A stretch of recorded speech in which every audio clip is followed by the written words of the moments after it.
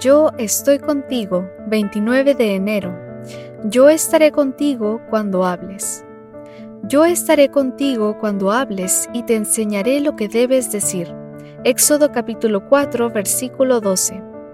En 2016, tras finalizar un seminario en un congreso de jóvenes, un muchacho me pidió que le firmara un ejemplar de mi libro Visita mi muro. Mientras lo firmaba, aprovechó para lanzarme una tremenda pregunta. Pastor, acabo de completar la lectura de su libro y me he preguntado, ¿pone usted en práctica todo lo que ha escrito? Tras pensar unos segundos, le respondí, no, lamentablemente no siempre pongo en práctica todo lo que escribo. Más bien, escribo para motivarme a mí mismo a estar a la altura de la verdad que he compartido. Tal vez mi respuesta inquietó al joven, ya que probablemente él esperaba escuchar que definitivamente había una innegociable sintonía entre mi vida y mis escritos. Sin embargo, no quise ceder a mi congénita hipocresía y decidí responder diciendo lo que soy, un ser humano lleno de imperfecciones infinitas e irritantes.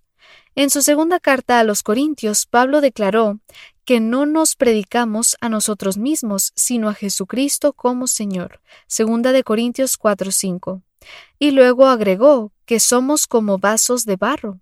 A diferencia de un vaso de bronce o de plata, el de barro es débil, se quiebra con facilidad y es desechable. Pero lo sorprendente es que el Señor decidió colocar su tesoro en nosotros, vasos de barro, para que la excelencia del poder sea de Dios y no de nosotros. Segunda de Corintios 4:7. ¿Y cuál es el tesoro? El Evangelio de salvación. El poder no radica en nosotros, sino en Dios, que nos ha dado el extraordinario privilegio de compartir su palabra. Si nuestra labor contribuye con la edificación de alguien, no es porque seamos fuertes y dignos, sino porque Dios, por su gracia, ha decidido usarnos a pesar de nuestra indignidad. La grandeza no radica en los mensajeros, sino en el mensaje de un evangelio que es poder de Dios para salvación de todo aquel que cree. Romanos 1:16.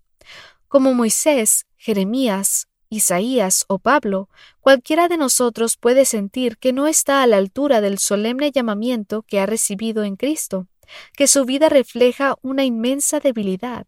Si es esta tu experiencia, he aquí la promesa divina. Yo estaré contigo cuando hables y te enseñaré lo que debes decir. Qué esperanzador es saber que el poder radica en el mensaje, no en el mensajero.